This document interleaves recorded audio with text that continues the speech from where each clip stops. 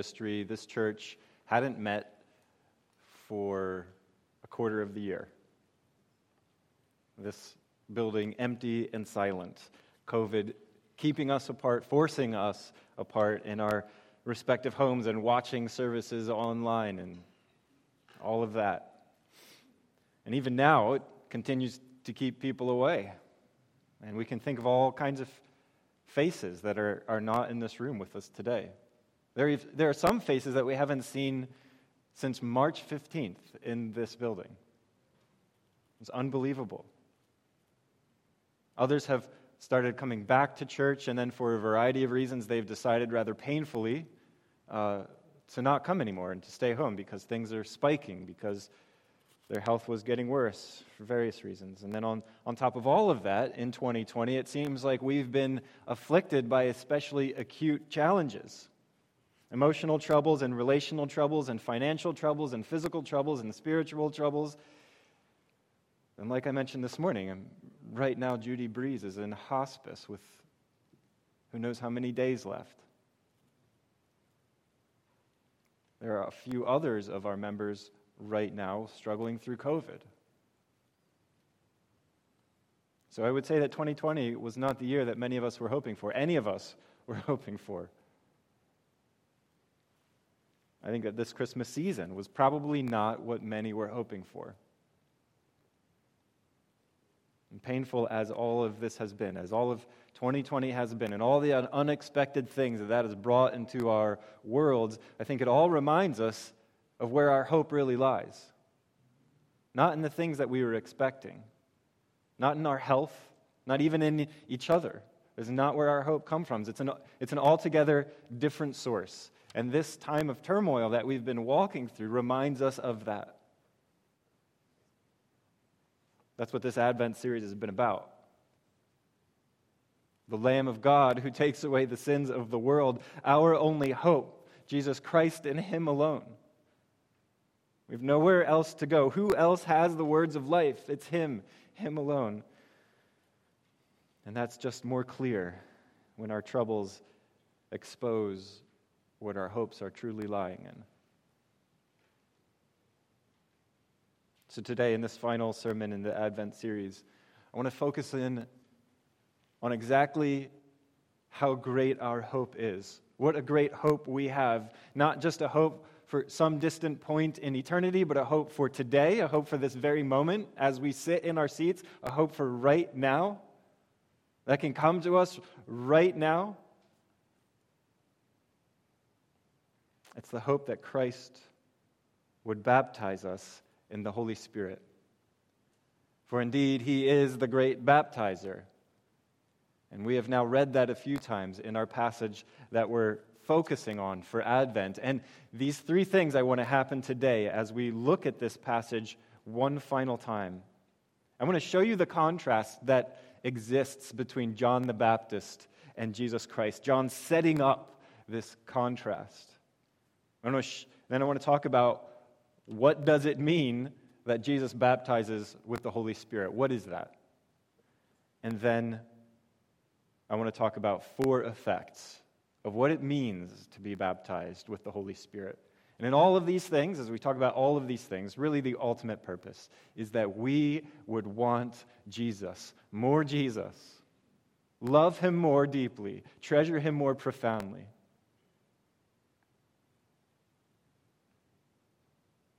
So before we read this passage, we need His Spirit to be at work. Let's pray for that. O Christ, our Savior, our Lamb, who takes away our sins, would you baptize us this morning with the power of your Holy Spirit that we might be able to hear these words with our hearts. Allow them to penetrate our lives and change the way that we live, the way that we think, the places that we get our joy from. Oh, Father, would you do these things in us this morning? Would you, by the power of your Spirit, use my words to proclaim truth? And would each one of us just absolutely be riveted by the truth that we read about and hear about this morning? pray that you would do these things. In the name of Jesus, amen.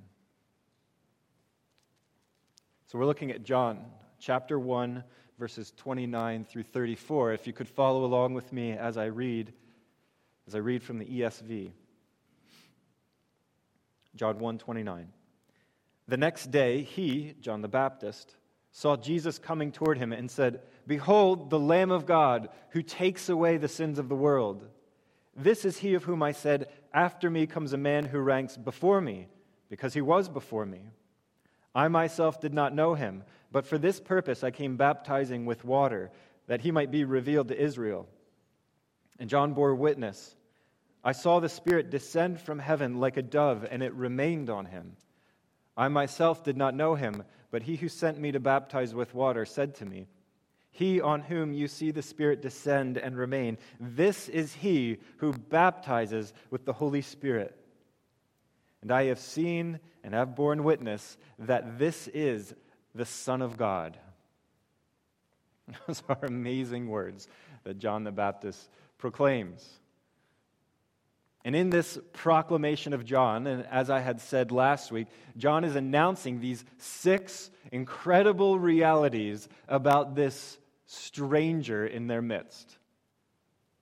The first is that the Messiah is truly a man and in their midst, walking among them. The second is that the Messiah is perfectly holy.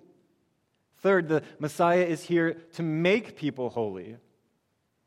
Fourth, the Messiah is eternal. Fifth, the Messiah gives the Holy Spirit. This is what we will be focusing on today. And sixth, the Messiah is the Son of God. Incredible, incredible realities. And all those 6 things, as I said on Christmas Eve, there's only one purpose that's listed. One purpose for which the Messiah has come, and that was to be the Lamb of God, born to be slain, born to die for our sins, to be a substitute for us, that we need not face the wrath of God. But by believing in him and his sacrifice, the wrath of God would be removed from us, and our sins would be forgiven. That is the purpose for which the Messiah had come. The climax of all that John the Baptist declares in what we've just read. And that was our focus at the candlelight service. But today we're focusing on that announcement that John makes about Jesus baptizing with the Holy Spirit. Now, I said that this is not a purpose, although it was a purpose of the Messiah to come and baptize with the Holy Spirit. But as John speaks about it, John the Baptist, he's not listing it as a purpose. He's listing it to highlight the fact that Jesus is God, for only God can give the Holy Spirit. So John is more identifying Jesus as God, man, who gives the Holy Spirit. And I read some scriptures from the Old Testament that highlight this reality. I want to read one more, or read one for you again, Isaiah 44:3. "For I will pour out water on thirsty land and streams on the dry ground. I will pour out my Spirit upon your offspring and my blessing on your descendants." That's God who is speaking. Only God gives the Holy Spirit, and he's promising that he will do it on the dry ground.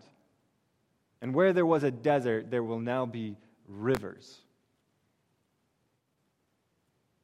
Only God can give the Holy Spirit, and that's why John the Baptist is declaring this, that Jesus is the one who baptizes with the Holy Spirit.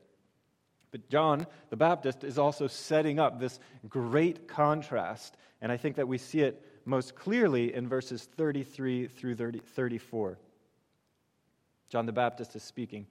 "I myself did not know him, but he who sent me to baptize with water said to me, 'He on whom you see the Spirit descend and remain, this is he who baptizes with the Holy Spirit.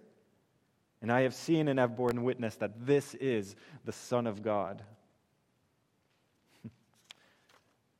All John can do is dunk people in water and get them wet. John can preach the word of God. He can point others to Jesus. But at the end of the day, John can't do anything about anybody's heart. He can't change a heart. He has no power there. Just the power to drench, one at a time, in the Jordan River. But the Messiah, the Son of God who has come, he has a power far beyond John's, a divine power that changes people's hearts forever. That takes a dead, stony heart and brings it to life, spiritual life. So John is setting up this contrast that's shouting, Jesus is infinitely more superior than me. I immerse in water. He immerses in God. That's the difference between an acorn and a vast forest, or a sneeze and a hurricane. The magnitude of difference is unspeakable, infinite. And from this point on in the gospel, all the gospels, John the Baptist almost entirely disappears.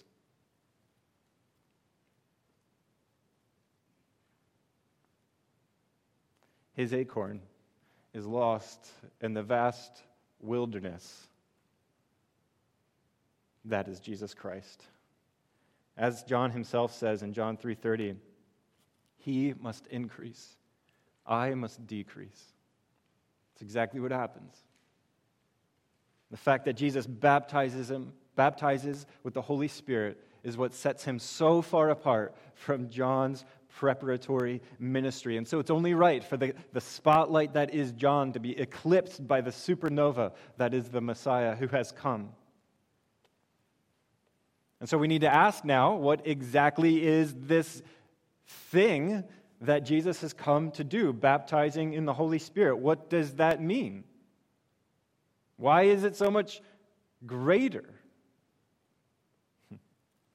This is certainly a controversial topic, baptism in the Holy Spirit. And people have all kinds of ideas about what that means. I have lots of ideas about what that means.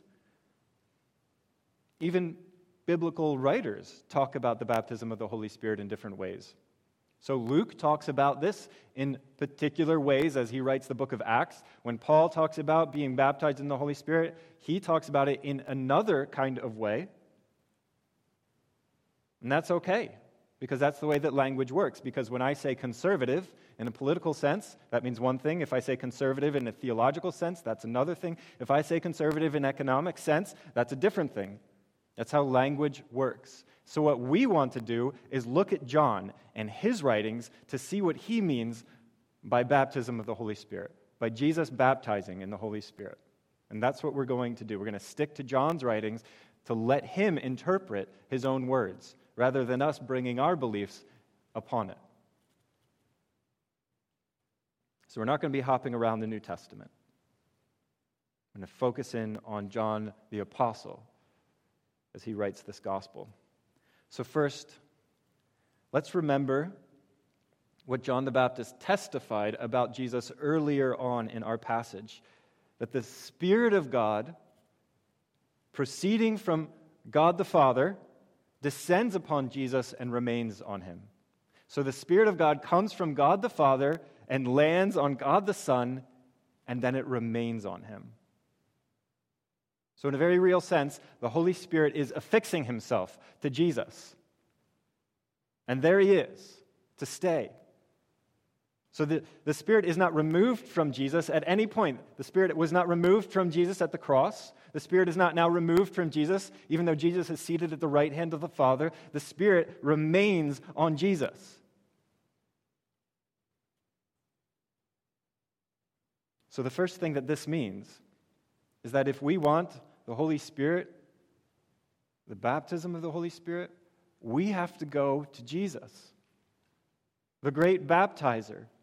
Go to Jesus to be baptized in the Holy Spirit. John 15, verse 26. But when the Helper comes, whom I will send to you from the Father, the Spirit of truth, who proceeds from the Father, he will bear witness about me. Isn't that the Trinity on display right there in that verse? Also, the Spirit is a He, a person. And Jesus is the mediator of this divine person. It says right here that Jesus will send the Spirit to us. You want the Holy Spirit, then? Don't go to the Father. Don't even go to the Holy Spirit. Go to Jesus. He's the one who baptizes with the Holy Spirit.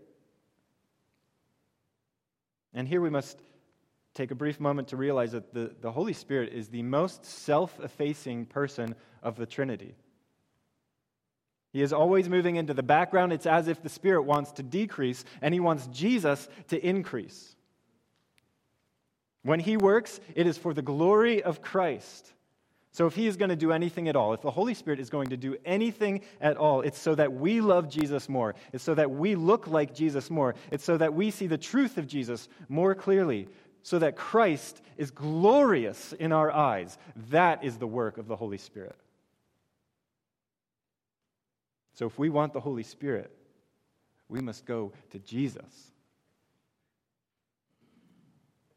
The second thing that Jesus baptizing with the Holy Spirit means is that, profoundly, Jesus immerses people in the Holy Spirit. That might seem rather obvious, for that's the same thing as saying Jesus baptizes people with the Holy Spirit. But to be immersed in something means that it affects everything about you.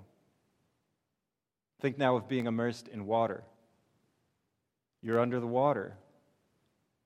If you breathe, that water will fill your lungs. If you try to move, you'll feel the resistance of that water. This water has a powerful and profound effect on everything in your life. Everything. Jesus does that for you with the Holy Spirit. He plunges you into God the Spirit. And now everything that you are is shaped by this Spirit. It's His breath in our lungs. It's His heart beating within our chest. It's His wise and pure mind invading our own. We live and move and have our being in the Spirit. And all of this, because when we come to Jesus, He plunges us into this ocean that is God the Spirit. John 3:34 says, Jesus, whom God has sent, utters the words of God, for He gives the Spirit without measure. He gives the Spirit without measure. So Jesus baptizing with the Holy Spirit means that Jesus immerses people without measure in the Holy Spirit. The third thing that this means, Jesus baptizing in the Holy Spirit, the Holy Spirit's supernatural power is now flowing in you and through you. And right here, I think, is where we could very easily get sidetracked and wander off into a debate that has split churches and created denominations. Is this, what's being talked about, is this referencing a point of salvation? Is this referencing a second blessing that somebody might receive, that might manifest in speaking in tongues? Now, don't get me wrong, those are all important questions that I think we should answer. We should wrestle with those things. I think that they are important questions to answer. But we're not going to answer them today, because that's not what John is talking about. We want to go to John and see what he is telling us. How does he interpret this phrase, Jesus baptizes with the Holy Spirit? So I'm going to give you the very brief version, and then we're going to get deeper. In short, John means that everything that the Spirit does in a person's life is part of the baptism of the Holy Spirit. Everything that the Spirit does in a person's life is part of this baptism of the Holy Spirit. From salvation to sanctification to glorification. This is what it means, according to John, to be baptized in the Holy Spirit. And sometimes in a moment that could appear quite ordinary, and at other times it could be absolutely extraordinary. But regardless, on the final day, It will all be revealed. All the Spirit's work will be revealed as Christ-exalting, undeserved, supernatural working of His Spirit. So now, let's unfold what this looks like in our lives a little bit, going to John. 4 effects of the Holy Spirit on us in our lives. And John talks about baptizing in the Holy Spirit. That means the things that the Spirit is doing in the life of a believer. As we go through John, he begins to unfold this. He comes back to it, showing us what this means. First, the Spirit gives life. The Bible tells us that we are dead in our trespasses and sins. We are unable to please God. We are unable to think of the things of God. We are unable to confess Jesus as our Lord and Savior. We are unable because we are dead. And that's what God means when He says that we are dead. But Jesus said, "Truly, truly, I say to you, unless one is born again, he cannot see the kingdom of God. That which is born of the flesh is flesh, and that which is born of the Spirit is spirit." John 6:63. It is the Spirit who gives life. The flesh is no help at all. So the Holy Spirit enters our grave and He says, "Awake." And the moment we open our eyes, He shows us the face of Jesus Christ. And from that moment forward, we are lovers of Jesus Christ, followers of our Savior. We are spiritual people now living.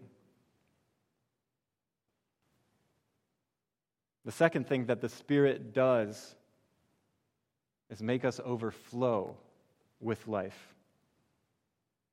So we need the Spirit to live, and we need the Spirit to cause us to live every moment. We had not been called out of the grave so that we can live in mediocrity, so that we can languish, so that we can be lukewarm. But I think that we all know, even those who've been born again, what it is to languish. I know what it is to languish in my sins, to languish in my fears or anxieties or sorrows. We languish.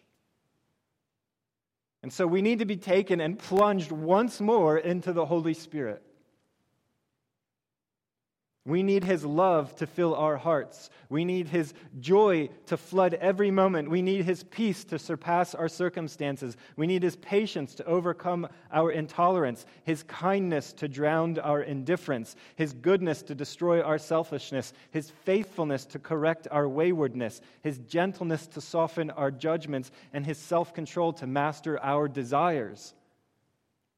These are the things of life that we so desperately need.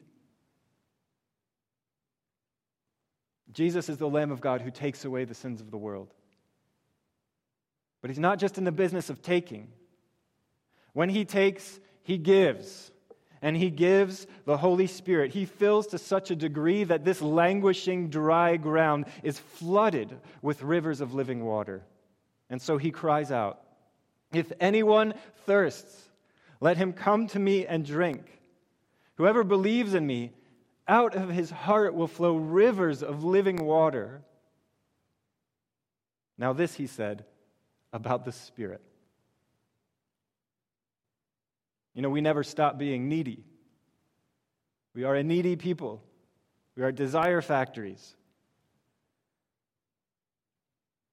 But then the Spirit is given and poured into us, filling us, overwhelming us, pouring out of us, flooding those all around us. You know what that means? No longer are we just life takers. Now we are life givers. The Holy Spirit makes us overflow with life. And you know this to be true. Spirit-filled people are different people. There's life there. And whoever is born again is a Spirit-filled person. And now out of your heart should be flowing love, joy, peace, patience, kindness, gentleness, goodness, self-control, all of these fruits flowing out of you that people see. They see your circumstances and they wonder, how can this person have such peace, have such joy, have such love? You name it. It's beautiful and attractive and so rare. That is an abundance of life. And people want it. They're thirsty for it. But let's say that Holy Spirit waterfall is turned off. And then what does that mean for you? Suddenly there you are, you'd be languishing without the Holy Spirit continually pouring into you. The overflow would stop. Now, I have no idea how Jesus decides how much of the Holy Spirit to give and at which moments to give it, in what measure. I don't know. I don't think it's for any of us to know. But I do know that I can quench the Spirit. And I do know that I've been told to ask for the good gift of the Spirit. The Father loves to give good gifts. You know what that means then? Every day, maybe even every moment, we need to go to Jesus and ask for a drink. And he promises then not to just give us a cup, but a river, rivers of living water. We are thirsty people, and that's good. Let's go to him to get drink.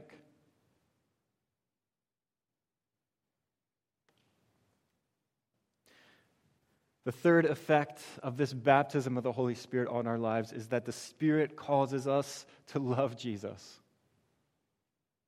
Look again at John 15:26. But when the Helper comes, whom I will send to you from the Father, the Spirit of truth who proceeds from the Father, he will bear witness about me. So the Spirit is alive in you, bringing you to life, giving you abundant life, an overflow of life. And the primary way that he is doing this is by filling your heart with joy for Jesus.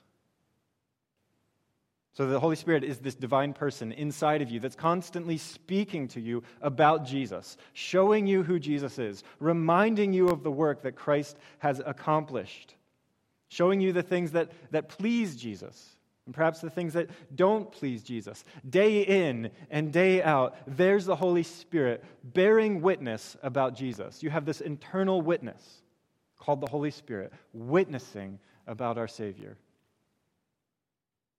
Therefore, if Jesus is desirable to you, if you treasure him above all the things of this world, then you know that the Holy Spirit is alive in you and working, bringing life where there was once death. And if you know that you are doing things that displease Christ, or if you are languishing and you want more, then you know that the Holy Spirit is alive in you and working. You don't have those desires without the Holy Spirit. If you love Jesus, if you want more Jesus, that's the Spirit in you, alive, flooding you, working. The fourth thing that this baptism of the Holy Spirit means is that the Spirit gives you wisdom. There are two paths in life: what is true and what is false. What is life and what is death. What is light and what is darkness. What is wisdom and what is foolishness. Two paths. And we just read that the Spirit is called the Spirit of truth, the one who brings life. Advent interrupted our series on the book of Proverbs, and so I think that this is an especially pertinent point to end on. We receive wisdom through the working of the Holy Spirit in our lives. John 16:12 through 15. Jesus says, I still have many things to say to you, but you cannot bear them now.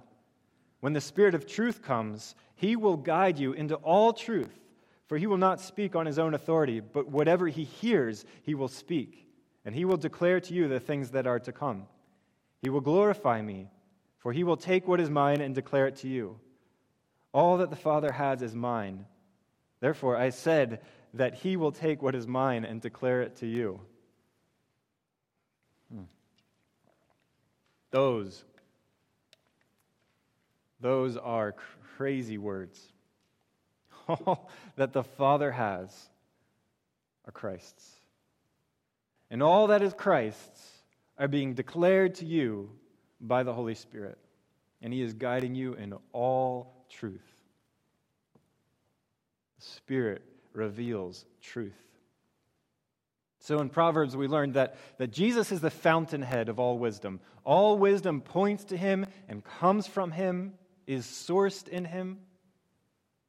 And here's the Holy Spirit coming from Jesus, telling us the things that Jesus says. All wisdom coming from Jesus by the Holy Spirit into us. Or they're available to us. This is radical and amazing. The Spirit shows us all that is Christ's, which is all that is the Father's, and now is being given to us.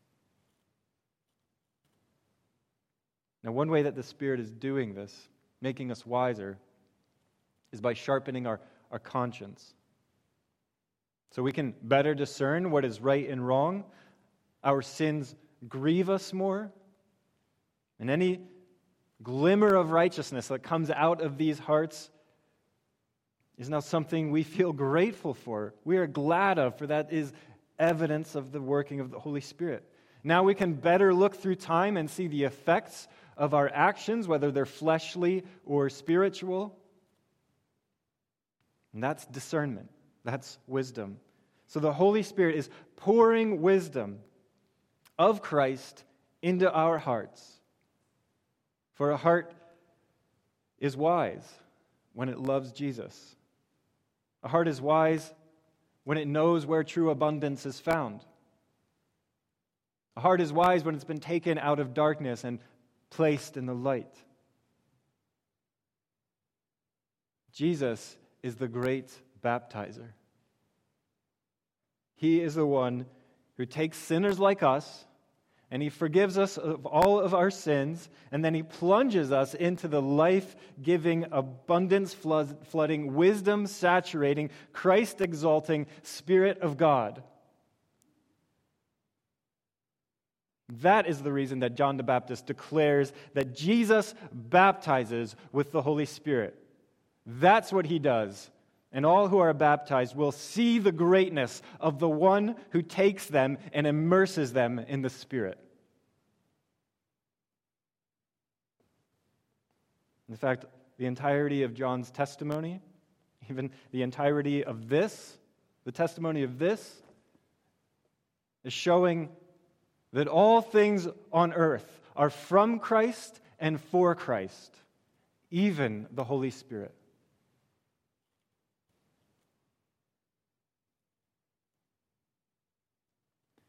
So that means that God wants us, all of us, and every part of us, to be 100% devoted to Christ. This is why he gives the Holy Spirit. This is the work that the Holy Spirit loves to do. And this is why we need a fresh outpouring, a deeper plunging into this baptism of the Holy Spirit. We need more of it. Nobody has had enough of it. I mean, ask yourself, is your life glorifying Jesus to the greatest potential? Do you love Jesus with all that you are? Heart, soul, mind, and strength?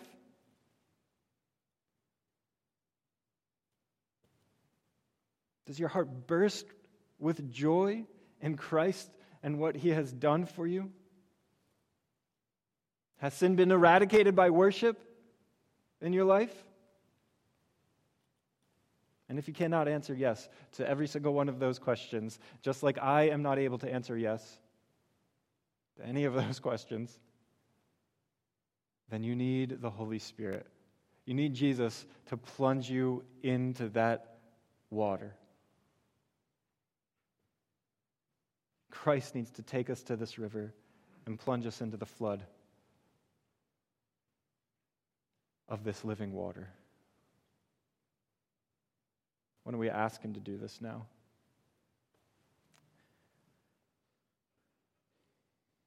Oh, Christ, you have come with such perfection, with such abundance and righteousness and humility, and you went to the cross so that we could be forgiven. We praise you for that truth and that reality, and marvel at the fact that you would take such offensive, sinful creatures like us and make us righteous. And we know that you do this, make us righteous, by giving us your Holy Spirit, by flooding us with desire for you, a desire so great for you that it washes away all of our sinful desires, and all that's left is you. But we're forgetful and distracted and still sinful. Jesus, would you take us again and plunge us into the depths of your Holy Spirit? Flood our lives with this spiritual abundance, that we might know greater measures of joy and peace and love, patience and kindness and self-control and gentleness and goodness, and all these things. God, do them in us. More. We want more. And I pray that we wouldn't be content until we get it. We are so desperate, so needy for you. Wash us, flood us, overflow us with your Holy Spirit. Give us this living water. We're thirsty. Jesus, we come to you. Thank you. Amen.